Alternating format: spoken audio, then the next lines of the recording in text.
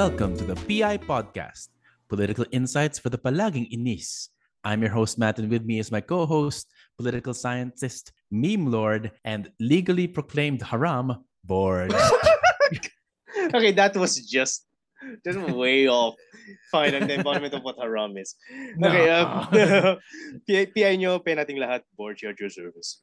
Yes, and we have a very special episode for you tonight. Actually, we're taking a bit of a detour compared to our usual topics of like ideology and national politics, and moving towards something that's currently becoming more and more important with national politics these days. And we're talking about, of course, Muslim Mindanao. And of course, currently there are a lot of power players that are emerging in national politics. Of course, the previous president emerged from, Rodrigo Duterte emerged from Davao, and now his daughter, Sara Duterte, is vice president now, but gets her a lot of her support from Mindanao. I think that's her power center. And of course, things like one of the great changes during the Duterte administration is the establishment of the Bangsamoro Basic Law, or the Bangsamoro Administrative Region of Muslim Mindanao. So it is, of course, have become increasingly important, and it's evidently something that we're not completely familiar with. Of course, we are familiar with the generalities, but we're going to dive a bit deeper with our guest today. But before we go on, Borge, do you have anything to say regards to Muslim Mindanao and how important it is? Yeah. No. Regarding this one, regarding the topic itself, I think it's not only about a lack of knowledge about Muslim Mindanao per se. It's more of public discourse is populated by stereotypes. So that's one thing.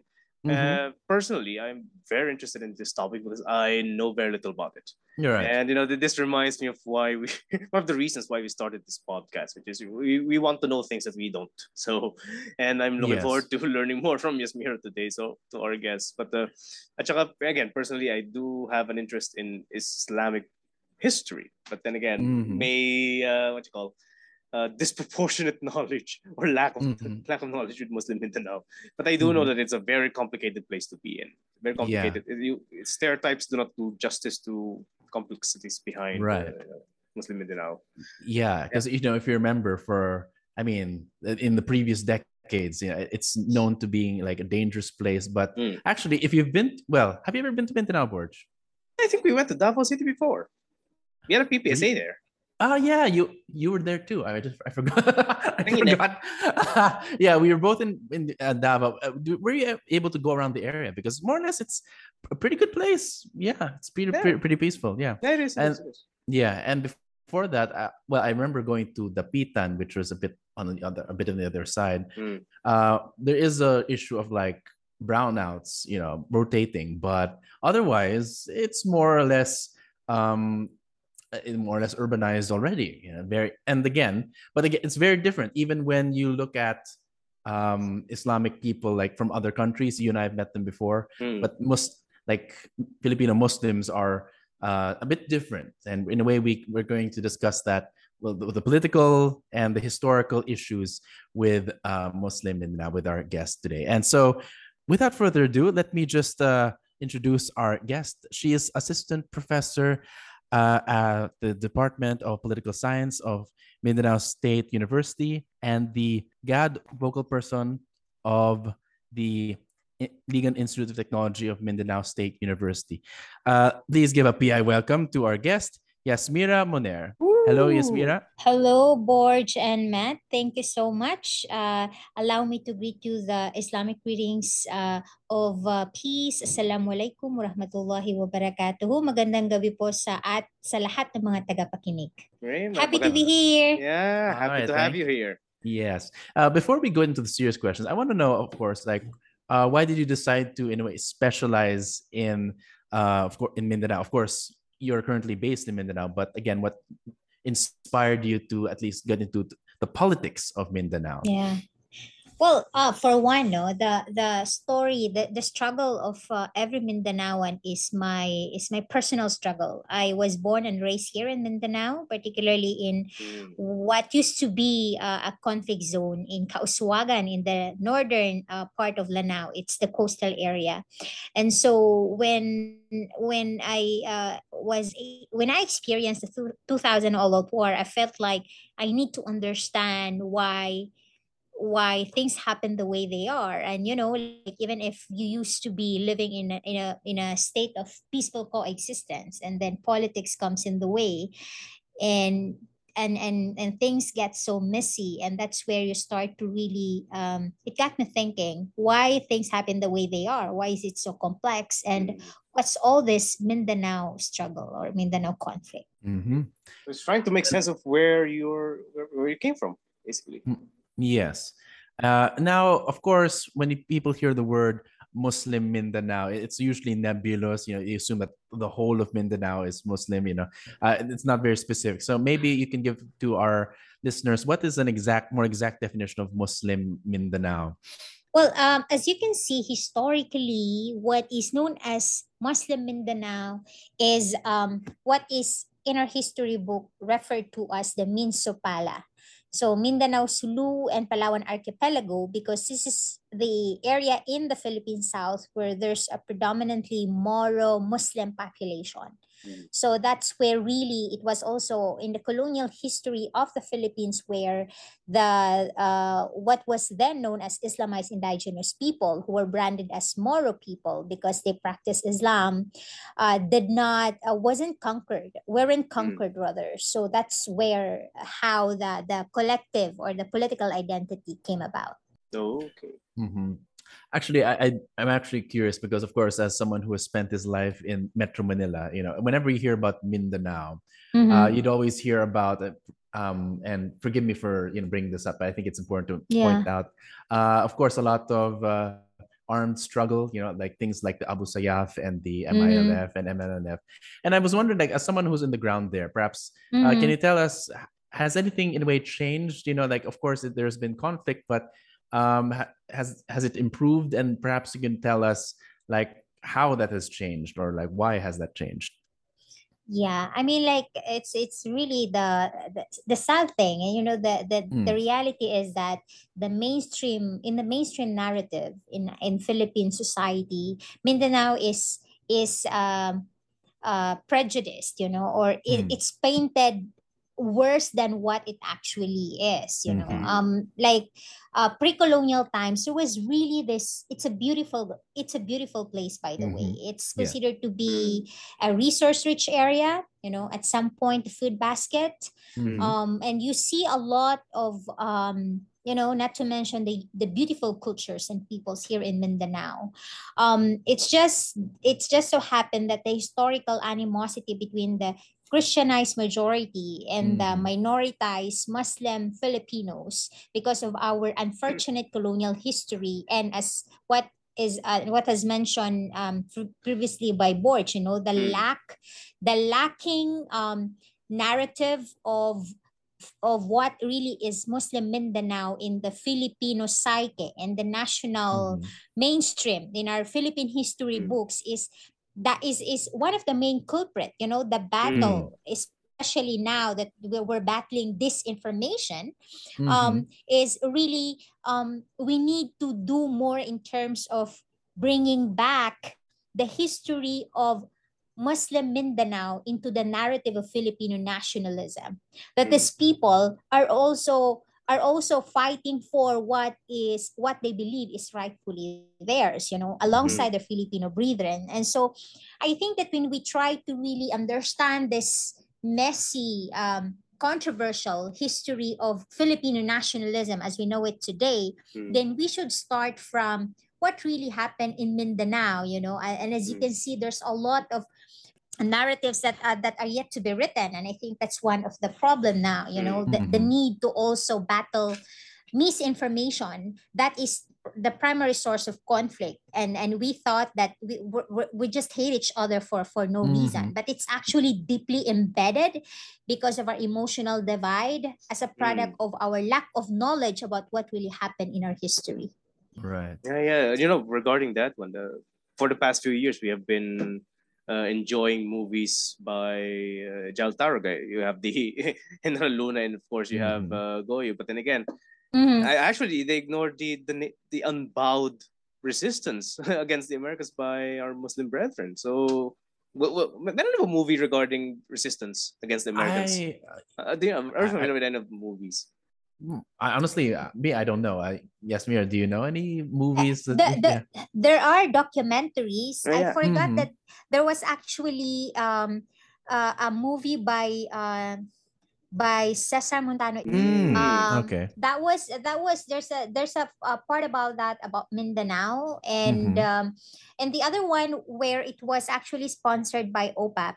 Well, probably I am gonna recall later in this in later, no, and then I'm gonna mention that. But yeah, there's still a scarce coverage, you know, in motion picture, and that's sad. You know, that simply showed how peripheral Muslim Mindanao history is in our national narrative.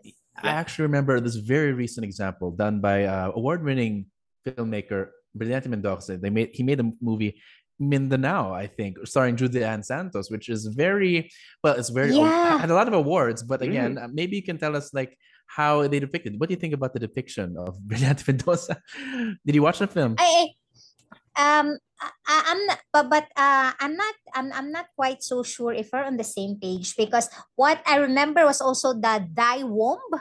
By Nora Honor. That was also something like a depiction of the cultural the rich cultural history that we have, the cultural peculiarities that we do have it here in Mindanao. Like when you speak about Mindanao, it's not just Muslim Mindanao. Of course, as you know, that there's also insurgency here, that there's also the fight of our indigenous people who are caught between this red tagging and you know the fight of our the communist movement that is also quite strong here, you know. And that's really, it's quite complex. And so when you talk about the Mindanao conflict, oftentimes of course we zero into the Moro problem, but there is a multi-dimensional war here. But it's just so happened that I think that when we talk about the Bangsamoro conflict, that it's also important to highlight that there is a successful peace process that is happening now. And that is why I'm happy that we are discussing this, because we also need to mainstream this conflict transformation through a peaceful processes that is now happening. Yeah, actually, I don't remember too much about Time Mumbai, although I do remember like watching it. It was a bit of a longer time ago. But I also remember Brillante Mendoza. The way he depicted Mindanao, like it starts again with like military checkpoints. I think there's a time where there was martial law. There was also, of course, it begins with Julian Santos' character trying to get treatment for child's cancer, which again, it wasn't enough. It was very, how you say, bare and very not enough. So it's Brillante Mendoza is known for being the gritty side and showing, but of course it doesn't really paint it very much in a good light. And again, it's good that we are discussing a bit now. And I do want to, and since you mentioned, of course, earlier, disinformation, I suppose we can trace it way back to colonial times, like the Spanish, of course, talked about the Moros in a different way. You have, of course, American education system. But maybe we can ask, currently, how has Mindanao been taught, in your opinion? And have there been efforts to, in a way, correct that? At least you as a professor, maybe, or as an educator. Yeah. Or, yes. Yeah, I mean, like if way before social media that has hyphenated this now the I think the greatest battle of our time, which is misinformation leading to disinformation. That the number one victim of disinformation really are the Moro people. That they were really painted as villains, especially in Philippine literature. Like you have the Moro plays, the Sarsawala, where where Moros are depicted as the evil or the villains in Philippine literature, and so this particular depiction can be traced with how the Christianized indigenous people, which later on were then called as Filipinos, were used against their own brothers and sisters in the Philippine South to fight each other. And this, of course, the biggest divide, of course, as you can see, the deal breaker, or the schism is when you talk about that social factor, which is of course the religious identification. So you have the Christian Catholics, and you have the Muslims who then, in alliance with the non-Islamized indigenous people, tried to also secure, or not, did not even try, they really fought hard to secure their ancestral domains. And what is now left of course, we're going to discuss later what is Barm, but that precisely was the reason why when later on this Christianized majority inherit what is now the Philippine state, then the others, which were actually the Moros, were painted as the enemies. And so it's not just actually the greatest disservice to the Moro people is they're seemingly invisible, in the larger Philippine society. There was a time in our political history where there was a proposal to make Catholicism state religion. It's in the book of Mahul. And so Mahul, in his book on the contemporary history of Philippine Muslims, if my memory serves me right, was saying that there was a time, when there was this, because the Philippines is, I think, the only Catholic majority country in Southeast Asia. And so it says a lot about our social divide. And you have this ethno-nationalist liberation movement that has been fighting the Spaniards and the Americans, and then later on what they perceive as the neo-colonialism of the Philippine elite, who basically annexed them without consent.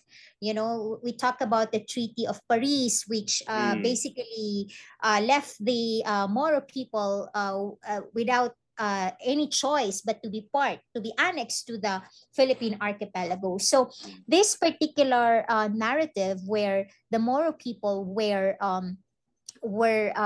robbed, of their identity, and was summarily become part of the Christianized Filipino psyche, is a narrative that is still not fully appreciated, I say, or doesn't sit well with the Filipino majority. And so that is why we need to, if you really wanted to have a national healing and reconciliation, then we need to have further conversations about this, the narrative, the unspoken narrative in our Philippine history, because political is about relationship building in this case, where the more powerful actor, which is the state, comprised mainly by the Christian majority. And for the last time we have a Filipino Muslim senator, and was in the 1990s. Of course, we now have Robin Padilla, which is another story. He's a Muslim convert, but not really from Mindanao, right? He's still from Manila. So we're saying that, you see, even in our political representations, we can barely make it to the national legislation. So, I mean, meaning there is really this minoritization, and even in representation, there is no meaningful participation of Moro people because we don't have a voice in the Senate, for example. So these are one of the, complexities when we talk about the political struggle of the Moro people. Yes. Currently, there needs to be more representation. I completely agree. Although I think it's important to also recognize that while there is this uneasy relationship with the Muslim people with the rest of the nation, actually, there are some, of course, you're aware there are some players who want to completely create their own nation, and others that are a bit more, I suppose, what's the word, moderate. They can say they just want to have a more prominent part. But what can you say now is the more the consensus regards to what Muslims want from the Philippines, or what is the goal right now? Mm-hmm. Do they still want a something more, like maybe, or do they want their own secede, or that's a bit of the extreme now? But I think there's still people who want that. But what do you think? Mm-hmm. Like, has there been a consensus regarding this? Mm-hmm. I think ever since the Moro groups entered into agreement with the Philippine government, there has Mm-hmm. already been that sort of at least an agreement Mm-hmm. that we settle for a genuine political autonomy, and it's not just administrative autonomy, Mm-hmm. but really an autonomy that works for the every Bangsamoro man and woman and their children. And I think Mm-hmm. even now in the current peace process, that is the battle cry. Mm-hmm. Of course, you're right when you said that the ultimate goal of the Bangsamoro Liberation Front is secessionism. I mean, Mm-hmm. that's the highest form of autonomy, right? Mm-hmm. And the ideologue and founder of MILF, Hashim Salamat, has a pamphlet. He published there that he doesn't care if it's just a barrio or a village government or a municipality, so long as it is governed by Sharia, Islamic Mm-hmm. law, then he's okay with it. So that's how the MILF is considered to be the largest Muslim separatist group in Mindanao. Mm-hmm. Well, it's an Islamist group, and its mother organization, of course, the MNLF, Mm-hmm. really calls for a nationalist revolution for the Moro people. But I guess you can say that they are unified in their goal of really wanting to have a kind of self-governance Mm-hmm. where they could practice that the Bangsamoro people could practice their distinct social cultural way of life. Mm-hmm. Yeah. Or do you have anything to say about that? No, I think we can go to the most recent manifestation of this struggle, which is Yes. the BARM. So, Yes. Mm-hmm. So maybe you can tell us a bit, like, what is the BARM, and maybe how has it in a way affected the Mm-hmm. current situation in the Mm-hmm. now? Yeah. Yeah. Borge and Matt, the history of the BARM cannot be traced recently, with the signing of the comprehensive agreement, but it's mm, actually a product of an almost 5 decades of Mm. mm, negotiation. The Bangsamoro Autonomous Region in Muslim Mindanao could be traced way back with the mother document, which is the Tripoli Agreement. That's mm, 1975, Mm-hmm. when ironically, then President Marcos Senior, mm, and now our president is the junior, Yes. signed and invited the Moro National Liberation Front, because at the time the MNLF the Bangsamoro struggle has been internationalized. So mm, the struggles of Filipino Muslims then, of the Bangsamoro people, has garnered the attention of OIC, particularly Libya. And Mm-hmm. mm, so at that time, when because the Philippine government was fighting a battle of two fronts, the war with the communists and then the Moro separatist movement. Mm. um, Marcos Senior decided that we need to enter into an agreement with the rebel groups, with the Muslim secessionist group, mm, and so that started the Tripoli Agreement, which was signed in 1976. But as the history would show, there was an insertion of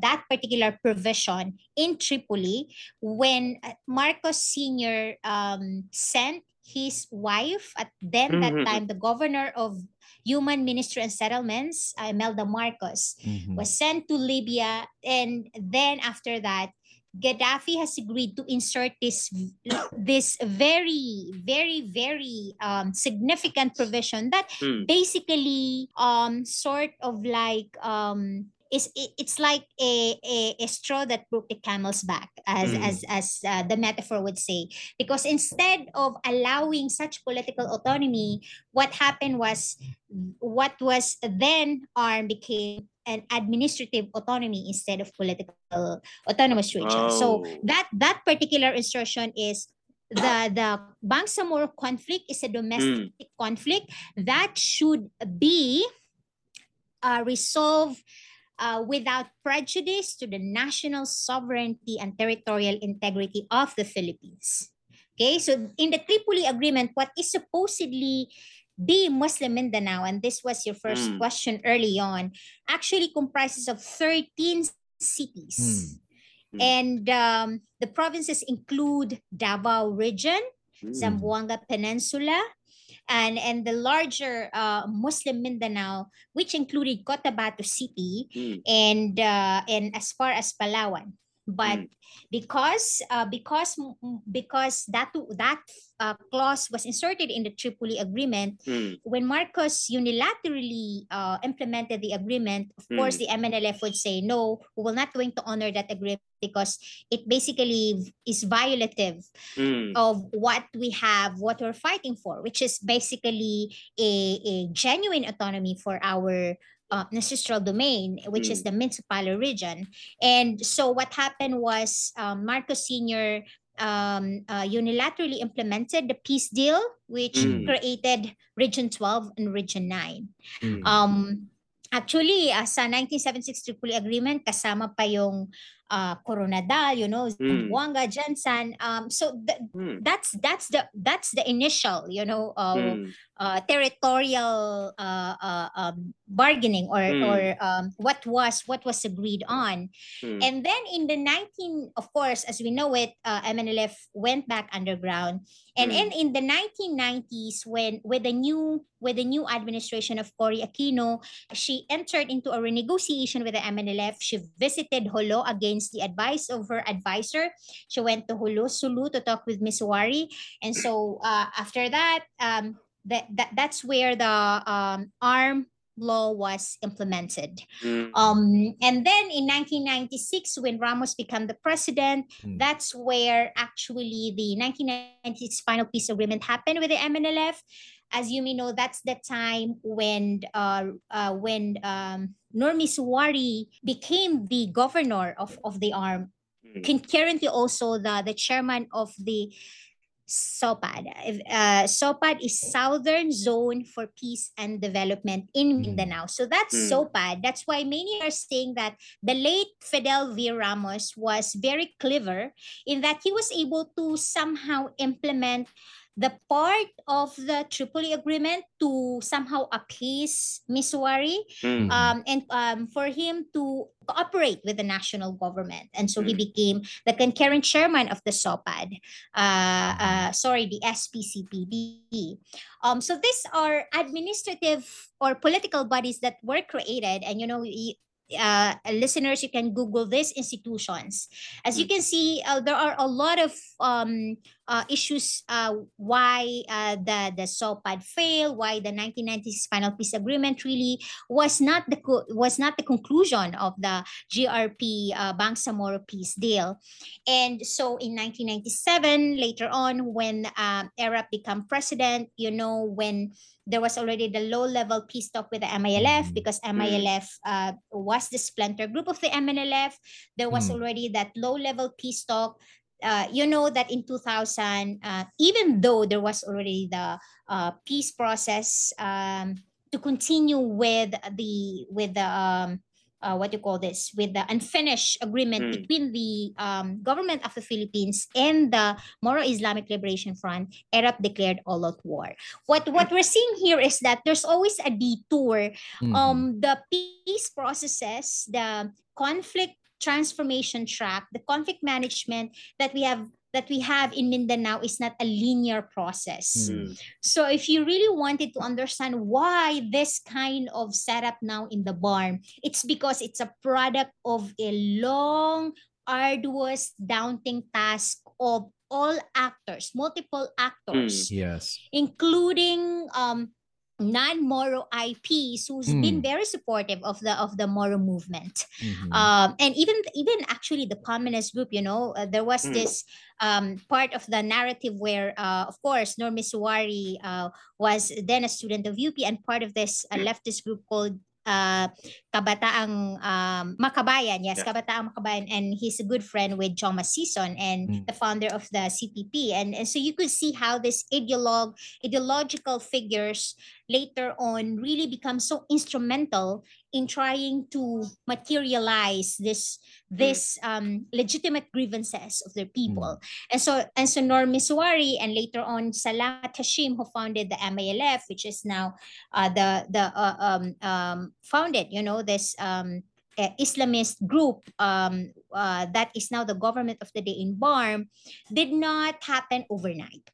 And so to cut the long story short, in 2012, the framework agreement on the Bangsamoro, this time with the late President Noy Aquino, you can see also how you see our peace processes is very much entrenched to our dynastic politics in the Philippine North, and that's another layer of issue. Like when we Yes. talk about the peace processes in Mindanao, there are still the national actors that decides the fate of Mindanao, and that's quite sad. So and the framework agreement on the Bangsamoro is very, very important because the 10-point agenda talked about the need really. That's where that was the first time in Philippine history where the Philippine government, the representative of the majority, have recognized the distinct identity of the Bangsamoro people as a shared but a distinct identity that has their own history of struggle, and we should recognize that. Hence, the new government that is autonomous shall be known as Bangsamoro. Because in the 1970s, Bangsamoro is actually a term for pejorative, and the majority would say they are terrorists, they are warmongers, they are troublemakers. And especially now with the millennials, Filipino millennials and the Gen Zers, they still are a bit confused about, Moros are not Filipinos, really? How is this so? We live on the same soil, we have the same passport. But the nuancing of it is very, very important. And as an educator, I see the need to really not do it in just like, okay, one shot, because you cannot finish this in a one semester course. In MSU system, we have this fundamentals of peace education, and one of the topics that we discussed is Mindanao history, and particularly on how the Bangsamoro struggle came into being. And this is one of the longest conflict that we have in the whole world.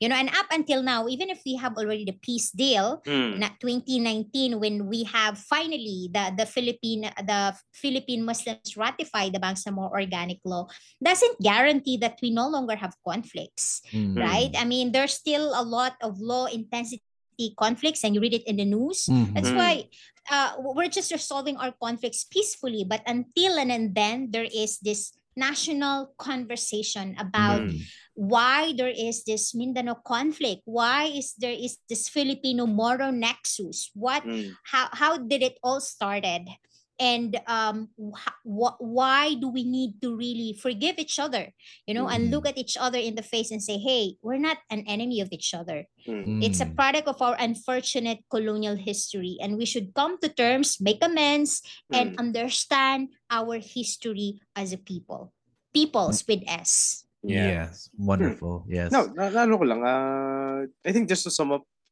this one, I would like to ask this question. So, what are the fundamental differences between the ARM and the BARM? What are the fundamental differences? Okay. First is, I would say that the BARM right now is much more comprehensive, in as much as in the ARM, Autonomous Region in Muslim Mindanao, that it practically zooms into the Muslims' politics, and how really we try to give an affirmative or at least a positive bias for our Muslim brothers and sisters.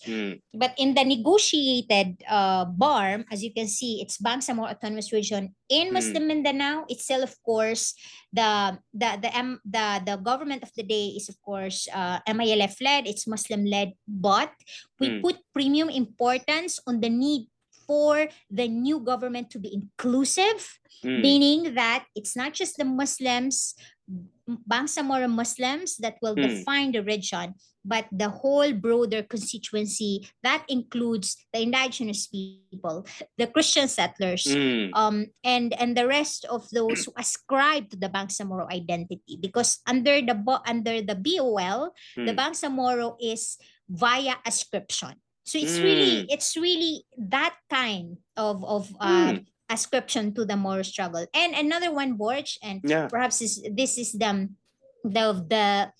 great distinction, is that it's the first time, and probably it's really a very hybrid peace process. I think it's the only original government in whole of Asia that is parliamentary in form under what is presidential unitary country. So the Philippines is still presidential unitary, but the regional government has an asymmetrical relationship because it has a parliamentary form of government. Interesting. Interesting. Yeah. Actually, I have this other question. Of course, you mentioned that there were a lot of, again, well, a lot of these names like Nur Miswad and groups like MNLF have reached like national consciousness, and of course they weren't always the best representatives of Muslim Mindanao. So I was wondering, can you explain maybe and describe the relationship between these groups and popular sentiment? Like, did they properly represent the sentiment of the average Muslim Mindanao? And of course, maybe you can tell us a bit, like, what is the public sentiment of the current setup? Like, you just described, like, are they happier now? Like, did they solve problems or not really? Like, what do you think? Yeah.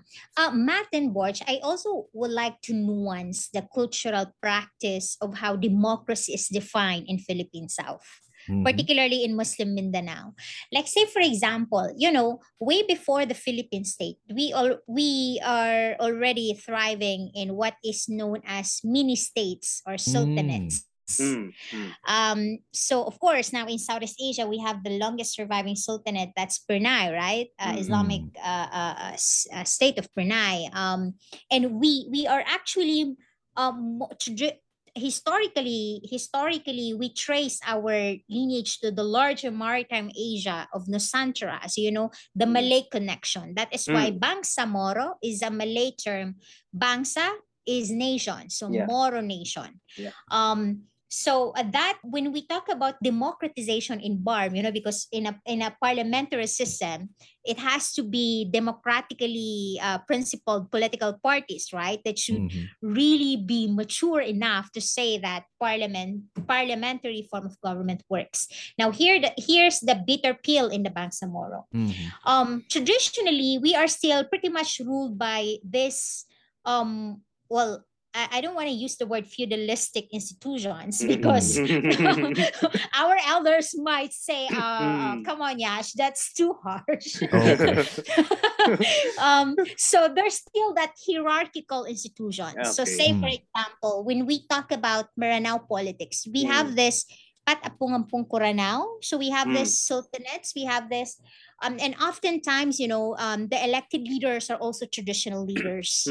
So their voice, because they are powerful and they are influencer, they shape the narrative of the community. Their voice is said to be the voice of the community. So for them, that's how like when you talk about democracy in a Western sense, it's very, very different. And so another thing is that, so, in a way, how would I explain this? Like, there is some sort of inner contradiction. I'm saying this because the Moro communities, well, in a Maranao, because I'm a Maranao by ethnicity, by the way. And of course, there's also this sultanates of Maguindanao, and of course, the first sultanate in Sulu, that's the cradle of Islamization in Philippine South. And so you would hear, of course, I mean, there was this controversial issue now of that French arbitration where the heirs of the Sultan, the Malaysian government owed, right, a certain $1 billion of money. Recently. Recently. And so there's a lot of what you call this issues, surrounding the Mindanao peace process. And that, well, we have this cultures of traditional institutions. We have this cultural values of customary laws, the Igma Antarity, for example, Mm. in Maranao. So we called it we revere consensus and order. So Mm. it's very Southeast Asian, right? It's very Asian. So when we settle our conflicts, we leave it to our elders. We leave it to those whom we think are far more knowledgeable in terms of our cultural practices. So in a moral society, our democratic strength is vouch on our practice of harmony. So meaning that we settle conflicts among ourselves. So we do not actually use much of the regular justice system. The court system, you're right, Borge. No? So that's something. On the other hand, when we speak about the cultural marker of moral society is our being Muslims. So in among Muslim society, among Muslims, we have this Islamic virtue of consultative leadership. You see, so in a layman's term, it's called our leaders should be consultative. That is why we have this concept of deliberative democracy. We call it mashwara, meaning public consultations. Everything that we do should be subjected to community consultations. And as you can see in the news right now, the MILF is actually conducting consultations across the bar. So they do it here in Lanao, in Malabang. There's also one in Sulu and also in Basilan, because they are consulting the people about this transition of MILF from revolutionary movement to a social movement, to a political movement. Of course, they have this political party called United Bangsamoro Justice Party. So that's something that we can also say that so come on, there's this sort of like a contradiction, right? So on the other hand, we still subscribe to our cultural identity, to this sultanate, the hierarchy of institutions and power of who's decisions or who get to decide the fate of the community. But on the other hand, we also have this growing, Muslim community that would say, everything that we do, it has to be consultative, where the community know their affairs better. So there has to be that consultation. And MILF is proud to say they're doing public consultations with that regard. Yeah, and I think that can be traced during Muhammad's time. I mean, yes, such practices exactly. are, inherent with the Islamic political history. So, and now I am not surprised why the elites in Manila doesn't like. Exactly. They don't want such practices to expand. That's why they probably unconsciously they know what Muslim notions of democracy may entail. That's why quite progressive, huh? Yeah, quite progressive. Yet, of course, I think it's progressive in a sense that there's still traditional structures in place. Still then again, yes, there are better spaces for public consultation. And again, politicians in Manila and in the north are afraid of such things. Yeah. Most of them. Yeah. And that is very interesting. So yeah. Actually, it's interesting to think that Islamic societies, while represented as again a bit backward, now here it's actually more democratic than most actually. But even in comparison, I don't know, maybe you can answer this. Maybe you could tell us more about what makes Muslim Mindanao and Filipino Muslims a bit different from Islam and the rest of the world. Like, because people think that Islam is like was one whole same civilization, but clearly, So what separates Filipino Muslims from Islam everywhere else? Yeah, it's clear that Islam is a monolith. It's a monolithic religion. Same with Christianity, right? And Judaism. They are Abrahamic religions. So we believe the belief in one God. But at the same time, Muslims are not monolith. So, and that is why I always say, I've learned this in my madrasa school. I also had my Islamic education. I didn't ended up being a terrorist, by the way. I'm an educator. So it's high time that everyone should at least the majority should see Muslims as not mere artifacts, a thing of the past. Maybe that's also with, as I've said, the lack of social engagement, or lacking knowledge about the presence of Filipino Muslims, who, by the way, are excelling in their own field.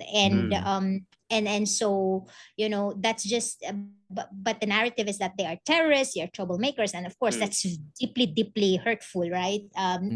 More than just politically, but emotionally. And you can just see the impact of that in our community. But anyway, to answer your question about, so definitely when you speak about Filipino Muslims, it comprises of, at least in the literature, at least 13 ethno-linguistic tribes. 13. So 13. So you have right now the three politically dominant groups. You have the Magindanaons, the Tausugs, the people of the current, the people of the flooded plains, the Magindanaons, the Maranaos, the people of the lake. That's where I belong. Of course, the Sama de Laut, they're monikered. They're known as the Bajau. By the way, there's also Bajaus in Indonesia. And they really live near the coast, and so it's not like, and the Bajaus that we have here in the Philippines are actually the ones who were displaced by wars happening in Philippine South. So you have the Sama Bangingi, the Jama Mapun, the Kulibugan, the Kagan, the Mulbog, Palawani, and there's more, Sangir. So you can see how these different ethno-linguistic groups are also having their own sets of cultures. So they have their own dances and songs and beautiful way of dressing up, and of course they play instruments, and that is also something that we can say that among Muslim communities, they also have their local cultures. So that's how unique Muslim Filipinos are, or Filipino Muslims are, right now, that we do have, I mean, in terms of our how we express our culture, we have different languages. Maranao speak Maranaos, Maguindanao speak Maguindanaons, and so that language is basically a marker of culture, right? And also when we speak about our cultural attires, and our symbols, but at the same time, you can actually locate the differences by also tracing the similarities. So, like for example, one of the cultural symbol that you could observe in Moro communities is the cultural symbol of the musical instruments that is present in other Southeast Asian communities, Muslim majority countries like Indonesia, Malaysia, Brunei, and even in Singapore, where there are also Singaporean Muslims. The presence, for example, of gong. When you do festivities or kulentang, so that beautiful ensemble, or the symbol of sari manok, right? And also the langkit, which is also that beautifully woven design in every Moro clothing, particularly the Maranaos. We have that langkit. If our sayang lang, no, we cannot show our viewers, but it's pretty much all in Google now. That you see like how beautiful, and also the food. Like we have different way of like cooking our sweets, for example. But pretty much when you go to Moro communities, then you would experience the best hospitality, just like we share with our Filipino brothers sisters in the north. Like, we love to host festivities. When we have visitors, we would really prepare for them. And so food is something that we can all agree on. That's the best form of love that we can actually, that's the best form of peacemaking.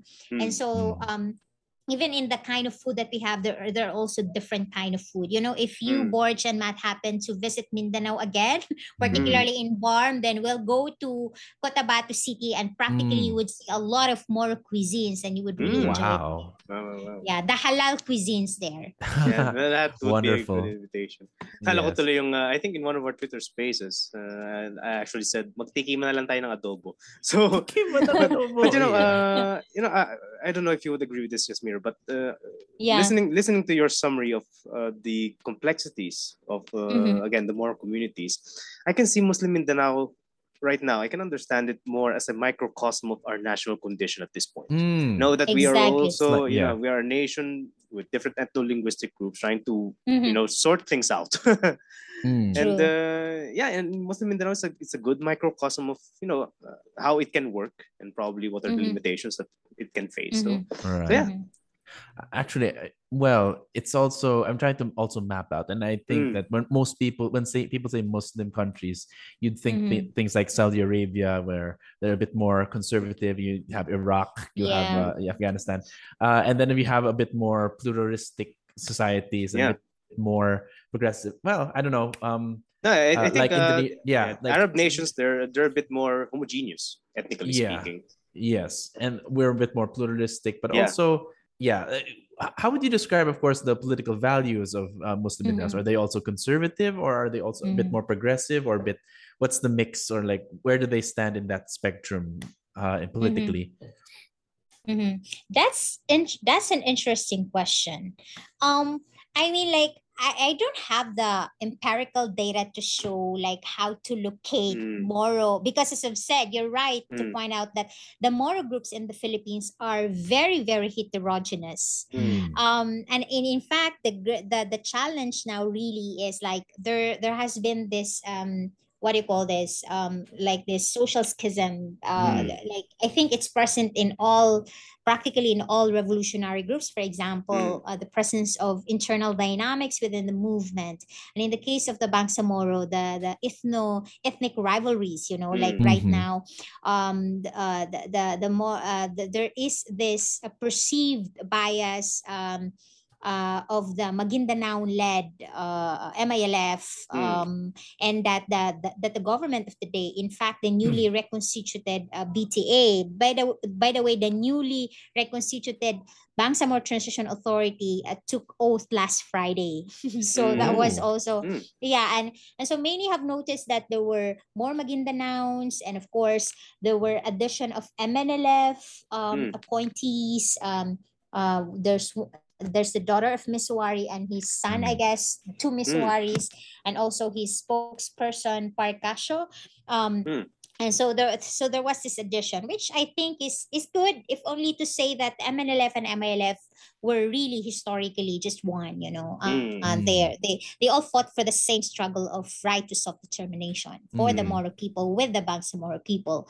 And so really, I think what's quite clear right now is that it's I can say that, and to be fair with my fellow Moro brothers and sisters, that historically we're quite politically progressive in a way, because our ancestors have fought hard to keep their, this is how it's written in history books, to fight against all forms of colonialism, to secure their agama, their religion, which is Islam, their territory, which is historically Minsupala, and of course their way of life, their culture.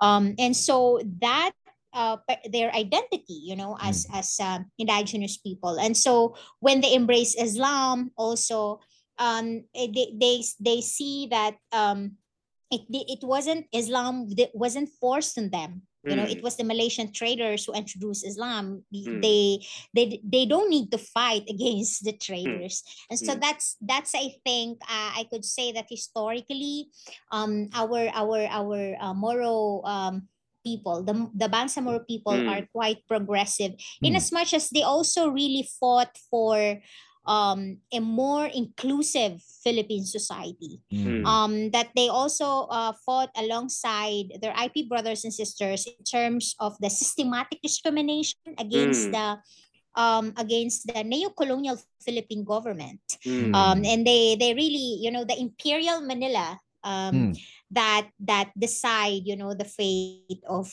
those minority populations. And also, if you look at the figures like Nur Miswari, Salamat Hashim,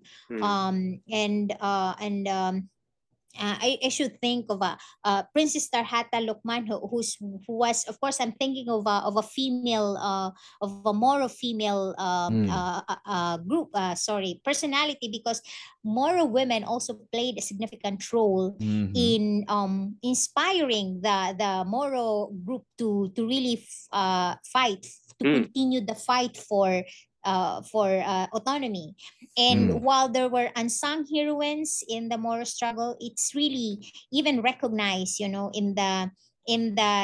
of the speech of MNLF Executive Council of Muslimin Sema, another splinter group of MNLF, who said that the inspiration and the motivation of the Moro struggle was the Moro women who fought hard side by side with the Moro men in the name of freedom and in the name of the right to self-determination. So I think that kind of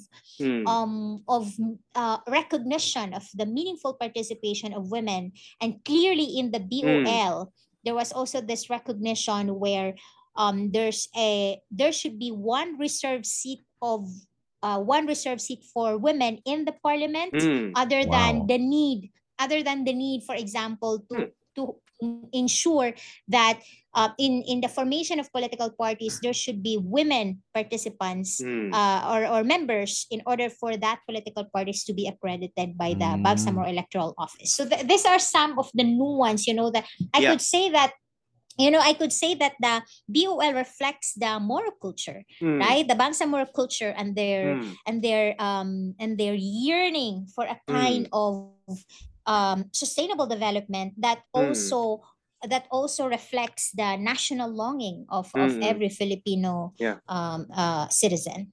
Yeah. No, I think, as you have summarized what separates, what makes Muslim Mindanao a bit progressive, or a tad, or a good measure progressive, is, we go back to Matt's old question, which is, what is the difference between Muslims here in the Philippines with Muslims in other countries? And I would like to extend that with I think, a comment regarding public discourse on our Muslim brethren. I think those who are not familiar with these tendencies, with these developments, they're not familiar because they have settled with a lens built on the experience of Muslim countries abroad. They're looking at Filipino Muslims by referring to the experience of Muslims in other countries, and to an extent, they have relatively more conservative and traditional and relatively closed systems in other countries. So I think, I don't know if you would agree with this, but if we want to expand further, further inform our fellow citizens about what makes Muslim Mindanao unique, then we must, of course, do our best to try to sever, such misconceptions that Muslims here in the Philippines are the same with Muslims abroad. They're very different, and they're very different, in great ways. Actually, I'm very much impressed, like especially with the gender aspect. A lot of people expect that women are like, because they wear the headscarves and all that, it's repressive, but not at all. You're just proud of your culture, actually. I do want to. I mean, of course, it's gone through a long way. It has a long history, and you've achieved so much. But I do want to ask, though, maybe right now, what is the more pressing issues of Muslim Mindanao, and maybe what more needs to be done with regards to, like, in development or in politics? Yeah. So anyway, to reiterate, the question that was also raised by Borge, and you also, Matt. For one, what differentiates Muslim Filipinos, or Bangsamoro Muslims, from the rest of other Muslims in the global community, is that we have this homegrown movement of revolutionary group who did not succumb to extremist propaganda. That the Bangsamoro revolutionary groups, from the Bangsamoro Liberation Organization, then to the Moro National Liberation Front, and then the Moro Islamic Liberation Front, have a built-in mechanism to really include their people in the fight against systematic marginalization. And for that, I could say that they were quite democratic. There was this book by attorney Michael Mastura, who was actually part of the drafter of the 1987 Constitution, who said and I quote him in that book, the quest for the moral right to self-determination, the birth of the MILF. And he said that if only people would know how the MILF leadership fought hard so that the MILF would not succumb to the militant militant kind of propaganda that is happening in the Middle East and North Africa, the MENA region. And you know what I'm saying, right? There's also this kind of sectarianism. And that is what separates or what is unique about the Muslims here in the Philippines, is that we were able to somehow preserve our identity in a way, that local cultures are still very much part of our daily life. And so in terms of, like the Marawi phenomenon, yes, that's another thing, that's a whole another story. But I would say that since the rebellion of the Muslims in the Philippine South in the 1970s, before that, if we really wanted to understand how Philippine Muslims shape Philippine society, we need to decolonize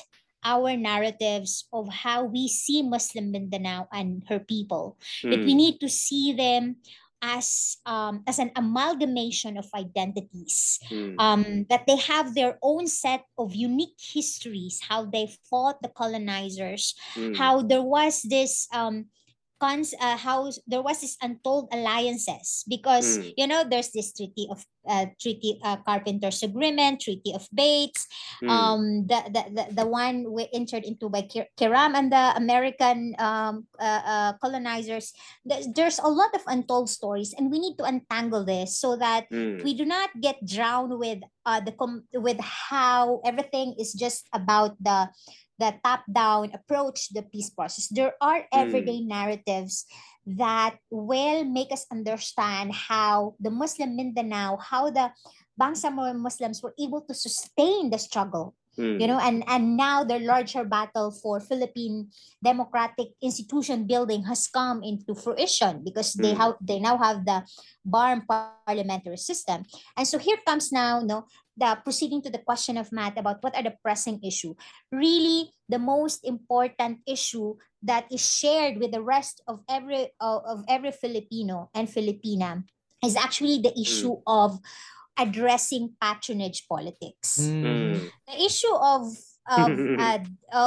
patronage, the issue of clientelistic politics, the issue of bossism is not only, in fact, you're right, Borch, when you see that the Muslim Mindanao is actually a microcosm of national politics in the Philippines. Like, if you want to talk about dynastic politics, well, you cannot separate it with what is happening in the BARM, right? In the recently concluded elections, if the parliamentary elections of the BARM took place supposedly as planned as it is in the law, but thank God that the BTA was extended for another 3 years. So the Bangsamoro parliamentary elections will happen in 2025. Then the parliamentarians in the BARM were mostly coming from clans and political families. I don't think the MILF would have a seat, so they would lose their political leverage in the transition. And we haven't yet talked about the normalization track. Not all Bangsamoro Islamic Armed Forces, which is the armed force of the MILF, were decommissioned, meaning have put their weapons beyond use, and because they haven't yet fully transitioned into a social movement. So so people need to understand as well that we're having a parallel track. So we have the legal track, which is the implementation of the Bangsamoro Organic Law, and then we have the political track, which is the harder battle, because there are 8 components of the normalization track, and that's where you really put that you make violence irrelevant, because you are really saying that there are other ways of finding of really having your political objectives be achieved, and that's not just through violence. And so right now, that's the larger battle, is to fight this patronage politics that really cripples this institution building that we have right now in BARM. So we don't have genuine political parties in the Philippines. We do have a lot of political butterflies. And imagine that we don't have that in the BARM. Well, because obviously, how can we have something that we don't have at the national level? So there's still that the institution building towards democratic institutions, the formalizing of a lot of things in the BARM. There's a lot of economic activities in the BARM, but it's well, in the book of Pancho Lara, Shadow Economy. How do you tax this this economic activities in the first place? So this illicit economy should really be addressed, and this is very structural, and this needs structural programs, and rule of law is very, very weak in the region, if not to say that there is this presence of warlordism politics. So like, for example, you have this presence of dynasties, and you have they have militias that also feeds into the shadow economy. So I mean, if you come to think of it, if you really these are pressing issues, of course, not to mention the ridos or the family feud. Thank God we have the newest ministry. This is something also that unique in the BARM, because in the previous arm there is no Department of Peace, Public Safety and Order. Now in the BARM you have this newest ministry, Ministry of Public Order and Safety. MPOS, and one of its flagship program is alternative dispute resolution. What is also unique in the BARM right now is the recognition of the need to have an IPE code, Indigenous Peoples Code, because in the previous arm there was no IPRA. There was no law that protects the right of indigenous people, although we have the IPRA law, but there was no original counterpart because they did not enact an IP MEPA, IPE code. Also, here in the BARM, there's this Ministry of Indigenous Peoples Affairs, the MIPA, that takes care of the rights and concerns, issues and concerns of the indigenous people. So there's a lot. Of course, very, very importantly, there could never be genuine political autonomy without genuine fiscal autonomy. So unlike in the arm where they're like a regular LGU where they need to defend their budget, now in the BARM, because they have greater political power, greater autonomy with fiscal autonomy. So they now have an automatic fiscal financial allocation or fiscal power through the block grant. So the block grant is basically an automatic appropriation from the national to the local government that is needed for the region to catch up. Other than the block grant, for the next 10 years, there would also be a special development fund. So there is this recognition really of economic marginalization, and hence the need to really allow for a more fiscal powers to be exercised with the regional government. So there's a lot of gains now in the BARM. Of course, very, very importantly, in terms of territorial jurisdiction, the ARM compound before, the seat of ARM government was in Cotabato, but Cotabato City is not part of arm before. Now, the additional territory that was won through the plebiscite is Cotabato City, and of course the 63 barangays of North Cotabato province. Yeah. So imagine the political and administrative struggle of that 63 barangays belonging to different municipalities: Cabacan, Aliusan, Carmen. So these 63 barangays are actually in the RA 9054, the expanded arm. They voted yes to the plebiscite. And so in the BUL, if they voted yes, then they would form part of the expanded territorial jurisdiction of the BARM, except for the 6 municipalities of Lanao del Norte, where during the public deliberation in the Congress, no less than the representative of Lanao del Norte province, Cali de Maporos, said that okay, because he's part of the committee on local government, I think that secured, of course, the BOL, said, I'm going to vote yes, but there has to be a double majority vote. So what is meant by double majority vote? Meaning that the 6 municipalities of Lanao del Norte can be included in the Bangsamoro territory if the mother unit, meaning the province of Lanao del Norte, will have a majority vote in favor of the BOL. Because obviously the traditional politicians, I mean the dynasty in Lanao del Norte specifically, would say they have adopted it as a matter of policy statement that they don't want division. And according to them, the 6 municipalities, if they will join the BARM, it would be like some sort of a division, and Lanao del Norte would become a buffer zone. And so apparently the 6 municipalities lost because in the province of Lanao del Norte, the majority vote was actually a no. But the yes vote, as expected, won in that 6 municipalities. So there you can see how it was really a very difficult battle. And now, if you are a student of public administration and governance, you would see how difficult it is to manage a non-contiguous territorial autonomous region. Yeah. And it's also... Are you mapping that down? Imagine. And I'm looking Not at to the mention map. the basulta.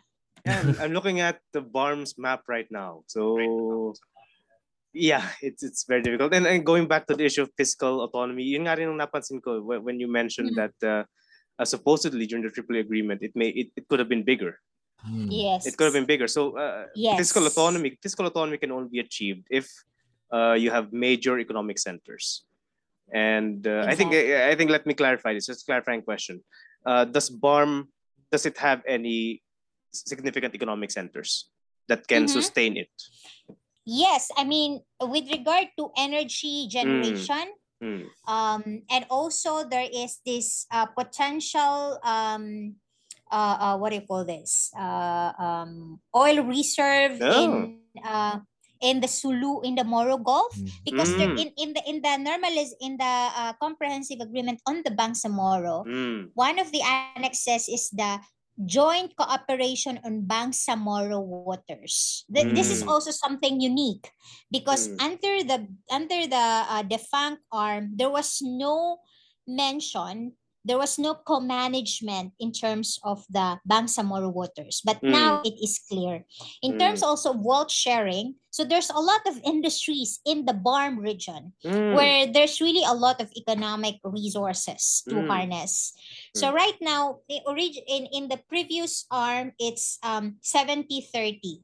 Now it's 75-25 in favor of the Bangsamoro government. So the grant of the black grant is not forever. Sabi nga nila, walang forever. Yeah. So hindi forever na isa-subsidize ni National si BARM. Kasi parang lang yan 'di ba? So nagsasarili ka na, dapat may sarili ka ng kita, 'di ba? Yeah. Panindigan mo ang pagiging autonomous mo, ganon. Yeah. And that's a really good clarification. Thank you for that one. Kasi medyo, again, for our listeners here, they may come under the impression that supposedly autonomous kayo, pero bakit? Pero kayong Yes. pero kayong block Correct. allotment.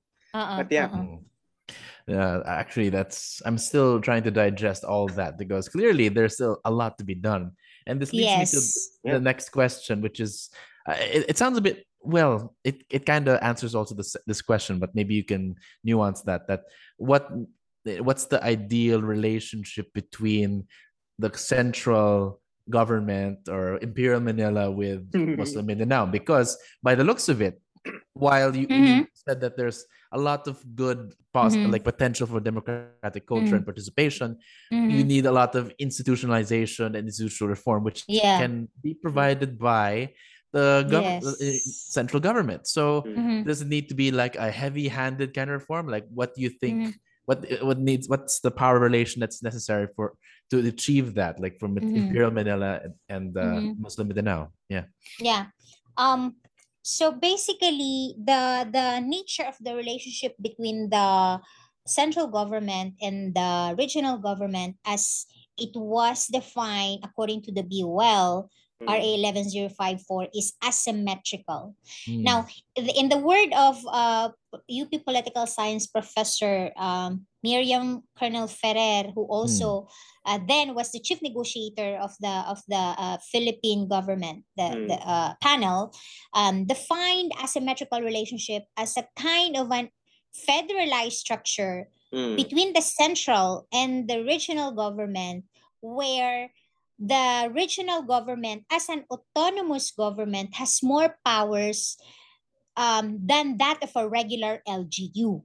Because it needs to be emphasized, because I forgot to mention that the one of the milestone, no, of the former Cory Aquino administration is the provision of autonomy, no, in the constitution, in Article 10 on local government, where it was mentioned there, no, that there has to be an autonomous region in Muslim Mindanao, small letters, meaning kasi may legal contest pa kasi yan, may legal contest pa nga na, is it constitutional that that the Bangsamoro has actually a ministerial, or it's a parliamentary form of government under a presidential unitary government, right? So that's really a case of its own. Right. But of course, legal luminaries like former Justice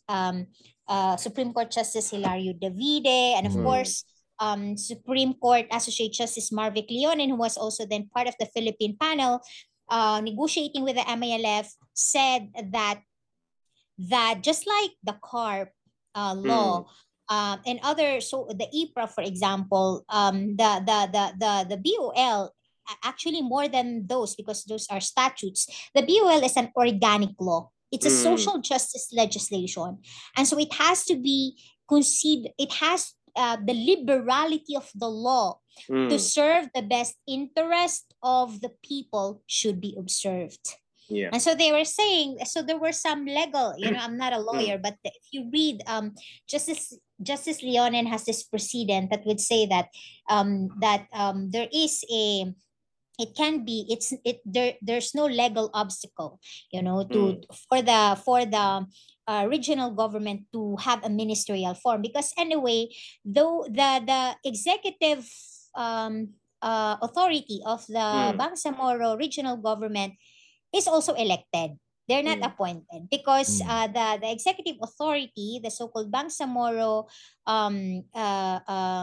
chief minister and its deputy ministers and ministries, they will be elected by those directly elected by the people, by the members of the parliament. So they were voted at large by the Bangsamoro constituents, and so those were some of the nuance, and I think that it's also pretty much clear that what should be very important to be strengthened now is the intergovernmental relations. So the IGR, which is it's in the arm, but it has no teeth. But right now, there is this so-called Bangsamoro and Philippine Congress Forum. There is also so maraming mga IGR, no, even yung Fiscal Policy Board, Sustainable Development Board. So dapat may close coordination diyan yung central government at saka yung regional government, no. And meron ding syempre yung tinatawag na Council of Leaders. So yung Council of Leaders, dahil sa regional government, merong tinatawag na Ministry of Interior and Local Government. So yun yung counterpart ng regional government sa DILG. So the MILG is supposedly to also closely coordinate with all the city mayors, governors, municipal mayors, and the Council of Leaders. The Council of Leaders, of course, include the traditional leaders in the region. So may pagkilala din doon sa traditional source of authority. And of course, in the BARM, there is now what we call the strengthened role of Darul Ifta. So yung religious advisory ng BARM, especially that merong that if both parties are Muslim, then all cases will be tried against in the Sharia court. Although it should be clear also, this is a matter of FYI then, Borch and Matt. Kasi isa sa mga misinformation na nagsi-circulate is that, nako, ano ito, pugutan na ng maghihijab na kahit hindi mga Muslim na babae. Or bawal na kumain ng pork sa BARM areas. Or hindi, kasi yung Sharia, yung Islamic law, it will only apply among Muslims at hindi din magpuputulan na daw ng kamay at hindi din sa klaw ng Sharia courts yung criminal kasi mayroon pa rin tayong one revised penal code. So yung mga gano'n na dapat din na magiging Sharia Islamic state na daw si BARM, which is it's clear in the BUL that it remains to be a democratic, secular, regional government that is pretty much part of the Philippine government, because after all, the regional government is directly supervised by the office of the president. So very crucial yung relationship ni Malacanang at saka ni regional government kasi yung president yung oversight committee at the end of the day. That's one necessary clarification. That's why I mentioned earlier on that public discourse, most Filipinos look at Muslim Mindanao from the lenses of experiences from other countries, and again, this is we are a unique case, just for our listeners here. At least now we're able to see a bit like with an actual genuine conversation at how it is in the ground. And this has been I do maybe want to, well, we're close to wrapping this up, but I'm curious, like, of course, maybe you can tell us, how has Muslim Mindanao reacted to the national elections? Because as you've clearly laid out, very detailed, that you have a lot of your own institutions. Of course, a lot of it needs to be more institutionalized. There's still work to be. But I was wondering, like, do they? What's the word? I mean, how invested were Muslim Mindanaoans in the elections, clearly, and perhaps, of course, with the winners, say for instance, like prominent people from Mindanao, like Sara Duterte and Senator Robin Padilla. Is this? Do you think this is a good thing for Mindanao, or what? What do you think? Like, what is the sentiment? What do you think is the sentiment of Muslim Mindanao with the national elections and the results and the new emerging national players? Yeah, I think the 2022 national elections is among the most polarized elections that we have ever in the country's Philippine history, of Philippine contemporary history, especially in a period of elections that as you can see, the MALF has endorsed Lenny for the president. But of course, you also have the counter endorsement from all the League of provincial governors, save for Mujib Hataman, the provincial governor who was actually an LP member, who is an LP member, and so of course he was not in the list. But other than that, we know that the endorsement of traditional politicians says a lot about the result of the elections, because it's like elections.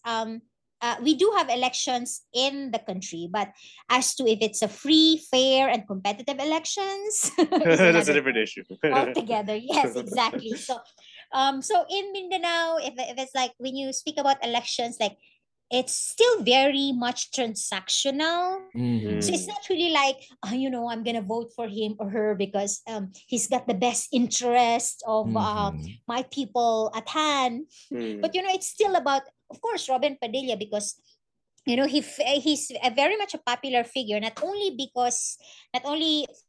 for among the Muslims, not only because he's a Muslim convert, but because they would say, yan yung idol kong artista.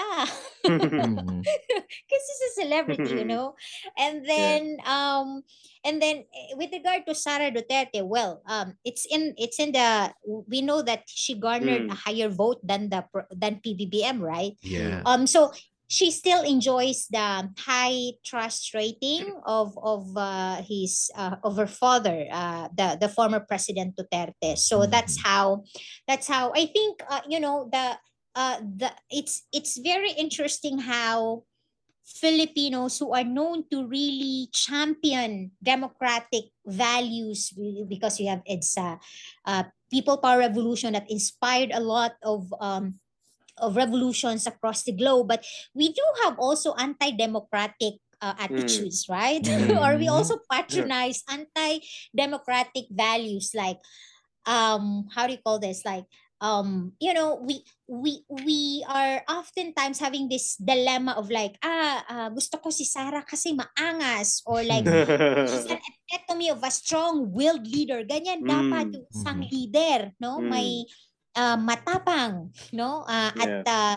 no, matapang siya. And she's her being a woman is not, the gender lens did not play. Mm. She's even seen as the refined version of her father, Oh. because Mhm. Oh. she's not really, she's not cursing. And yet, despite all her crass behavior, Mhm. like punching a sheriff, Oh, wow. having, just like sometimes also being so undiplomatic, Mhm. and also mimicking her father. Mm. Many Filipinos love that. It's not only in Mm. the Philippine South, Mm. but Mm. there's also this even this false alarm that she will be running as the president and not PBBM. PBBM would Mm. just be the vice president. So Mm. those were like the inside stories that didn't make it to the headlines. But that was Mm. really it. She did enjoy a popularity because of her father. And, Mm. when you speak about Mindanao, it's a tale of contradictions. Mm. Mhm. So on the other hand, we fought for our right to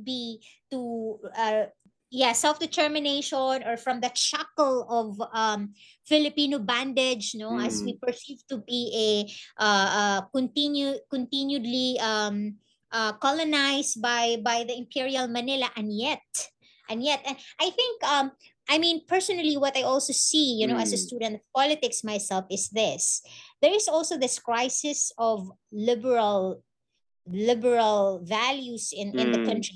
That the Oh. failure of Mm. many would say that the restoration of democracy also, and with Cory Aquino, the Liberal Party has only restored elitist democracy, and not Mm. really Mm. a social kind of democracy where the government would really work uh, with the people. And Mm. probably they might have some very good landmark policies, like the CARP, right? The Mm. Comprehensive Agrarian Reform Program, but it was, it never really did materialize. So there were also a lot of frustrations during the succeeding administration post EDSA politics. That's Mm. the usual narrative that Mm. we hear here in Mindanao, even to those who are actually in the taxi drivers, the Mm. sidewalk vendors. That's why they love Duterte, and it Mm. did not wane, even though he's no longer the president. And so when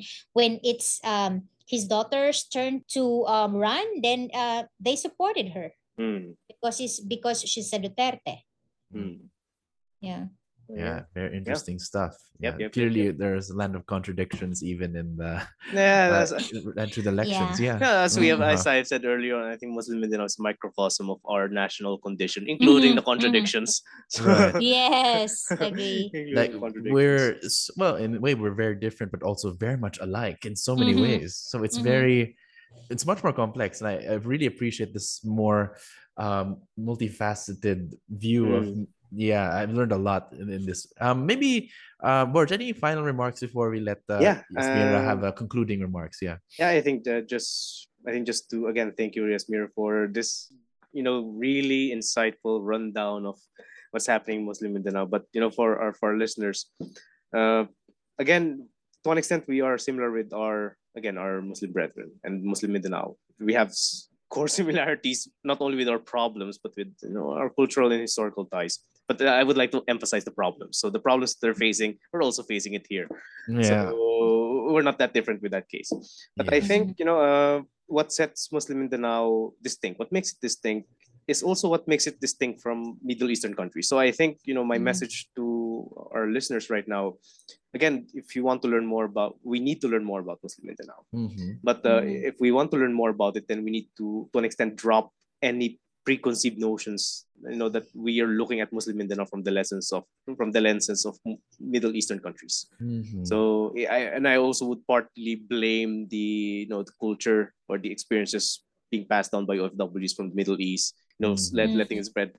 So I'm also partially blaming that one, for this Mm-hmm. misunderstanding. But again, let me reemphasize: Muslim Mindanao is way different from the Middle East. It's way different, and we share more problems and more opportunities with them right now, Mm-hmm. that we Yeah. can we need to pay more attention to. So Yeah. yeah, again, thank you, Yasmir, for this one. So Yeah. Actually, besides about learning about them, we should also mm, learn from them. Like yeah, yeah. personally, I am really surprised. Well, not too surprised, but more like pleasantly surprised. Yeah, that Mm-hmm. there are actual like democratic practices of consultation, Mm, and of course diversity.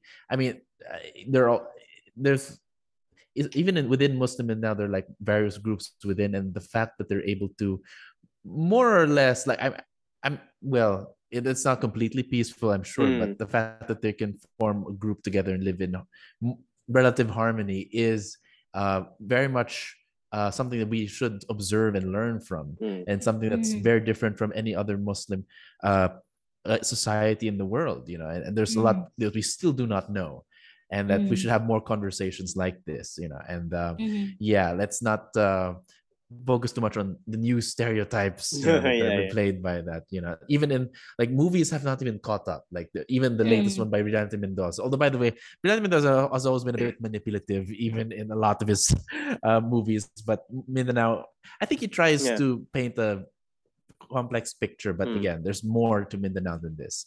yeah. So I yes, would Samir, I would yeah. seriously pay for a movie wherein they show Muslim warriors scaring the shit out of Spaniards and Americans. Oh, that there you I go. would actually pay good money for that. I Yeah. mean, they're already making a movie in like how Africans scared away what Europeans. Why not for Mindanao? Yeah. Yeah, or even Americans. Yeah. Anyway, so any closing remarks to our listeners? Yes. After this Yeah. talk to conclude. Yeah. Yeah. Thank you so much, Matt and Borge, for this very, very interesting and fun-filled conversation, about a very difficult topic. But of course, when you talk about Mindanao and Bangsamoro, it's not just a research topic Mm, for me. It's a journey mm, of building a transformative society, with the mm, rest of Filipino brothers and sisters. mm, In closing, no, I would like to invite everyone to actually search on that very good film. I forgot, but it's basically filmed by one of the Moro filmmakers, Oh. mm, Teng Mangansakan. Mm-hmm. He's actually the nephew of the late MILF founder Hashim Salamat. So you may Oh. just look him up in the internet. Teng Mangansakan. He has this mm, very good movie about the Moro struggle and the everyday narratives of the Moro of the Moro people. mm, He's a Maguindanaon. Um, Mm-hmm. if you really wanted to know about Muslim Mindanao, go beyond the headlines. Do not believe everything that you read, see, and hear in social media. Filter information, verify, verify, verify. In an age of information overload, there is also this crazy deluge of data. And data does not speak by itself. Yeah. You need to make you need to make a sense of it. And here in information age, it's the insights that's actually the new currency. How do you make sense of this? Is it logical? Is it fair? Is it something that also connect people? And for me, because as an educator, and sometimes I do not wear my hat per se as a political science educator, because there are really things that, because politics is never neutral. And so as a peace educator now, because when you speak about Mindanao, I would rather speak about the the ties that binds between Filipinos and Bangsamoro, and that we share the same sky, we share the same waters, the same mountains, and we are all brothers and sisters in our shared history of fighting all forms of oppression.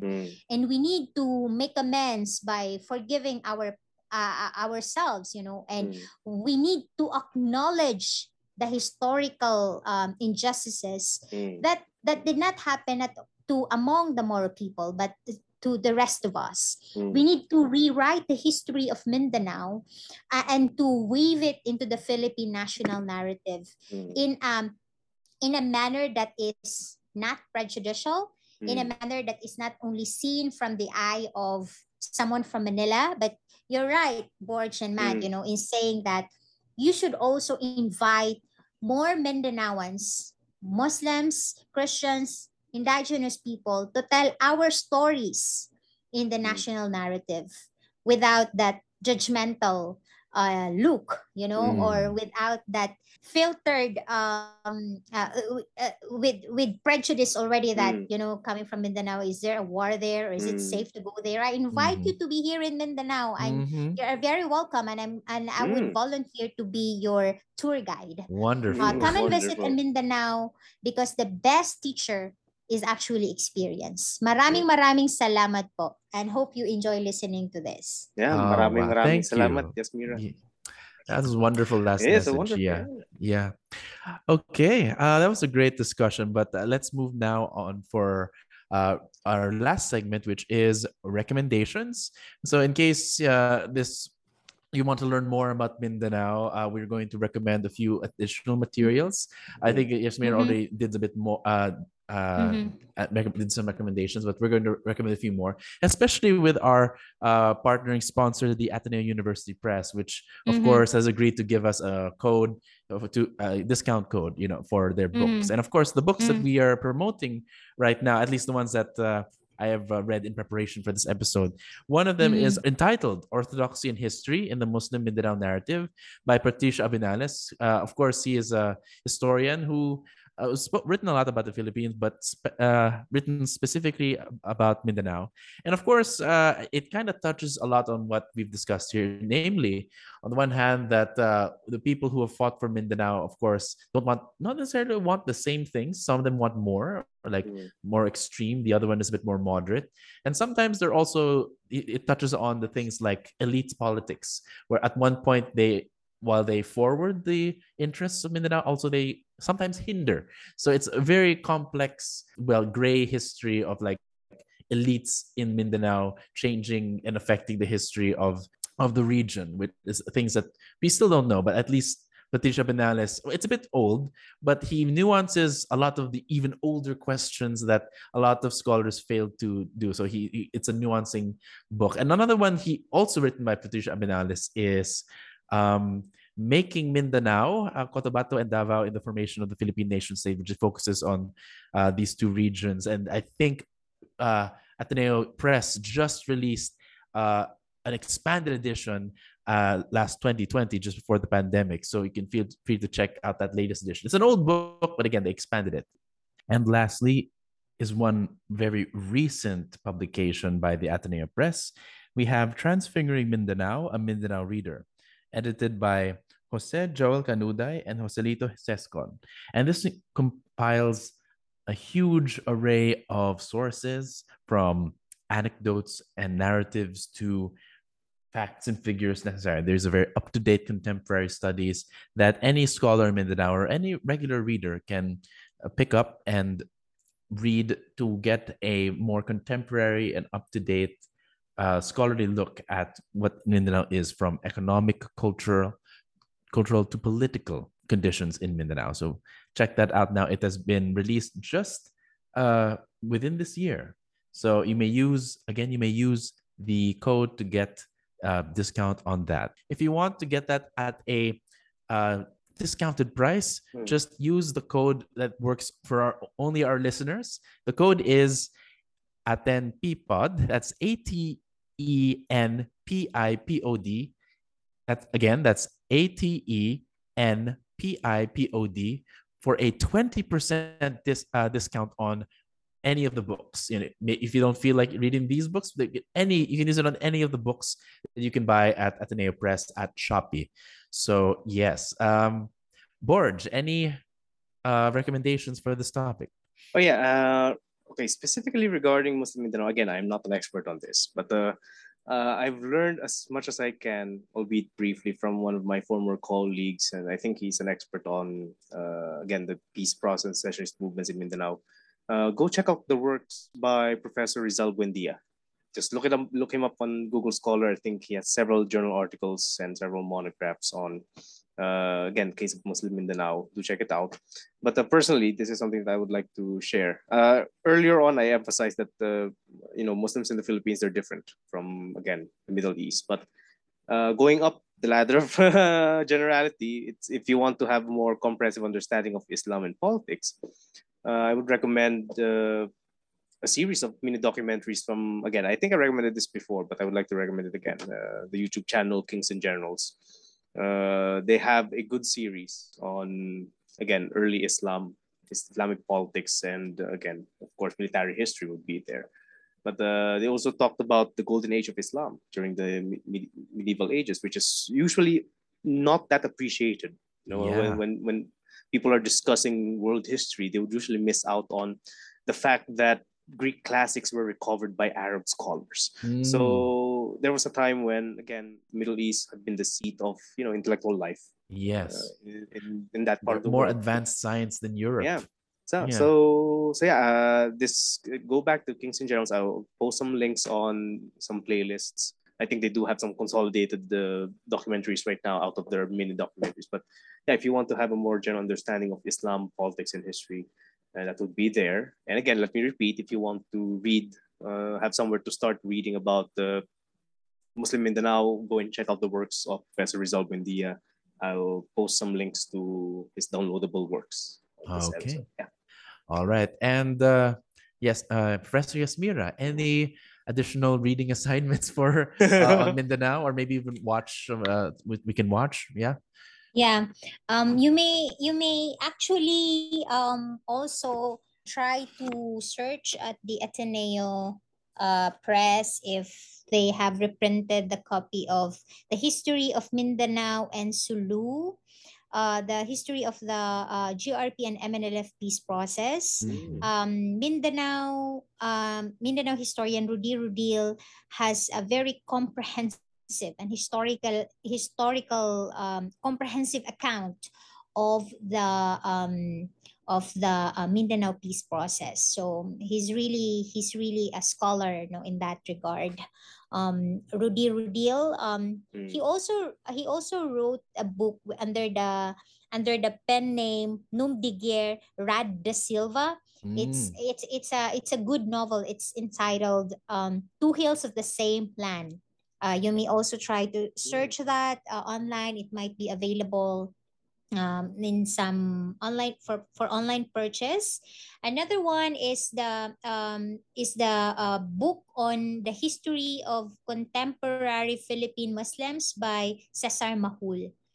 So he's a UP professor at IAS, and Asian history. So he also wrote a very good account about the Muslim struggle in the Philippines, and how the Moro struggle became, of course, an internationalized struggle for the Filipinos, no, for the Philippine history students and students of politics. And there's a lot actually. I also would like to plug that for your alternative source of information and news about Mindanao, kindly check mindanews.com. So they provide a very grassroots approach to writing the history and the current history of Mindanao from the lens of the Mindanaoans. So mindanews.com.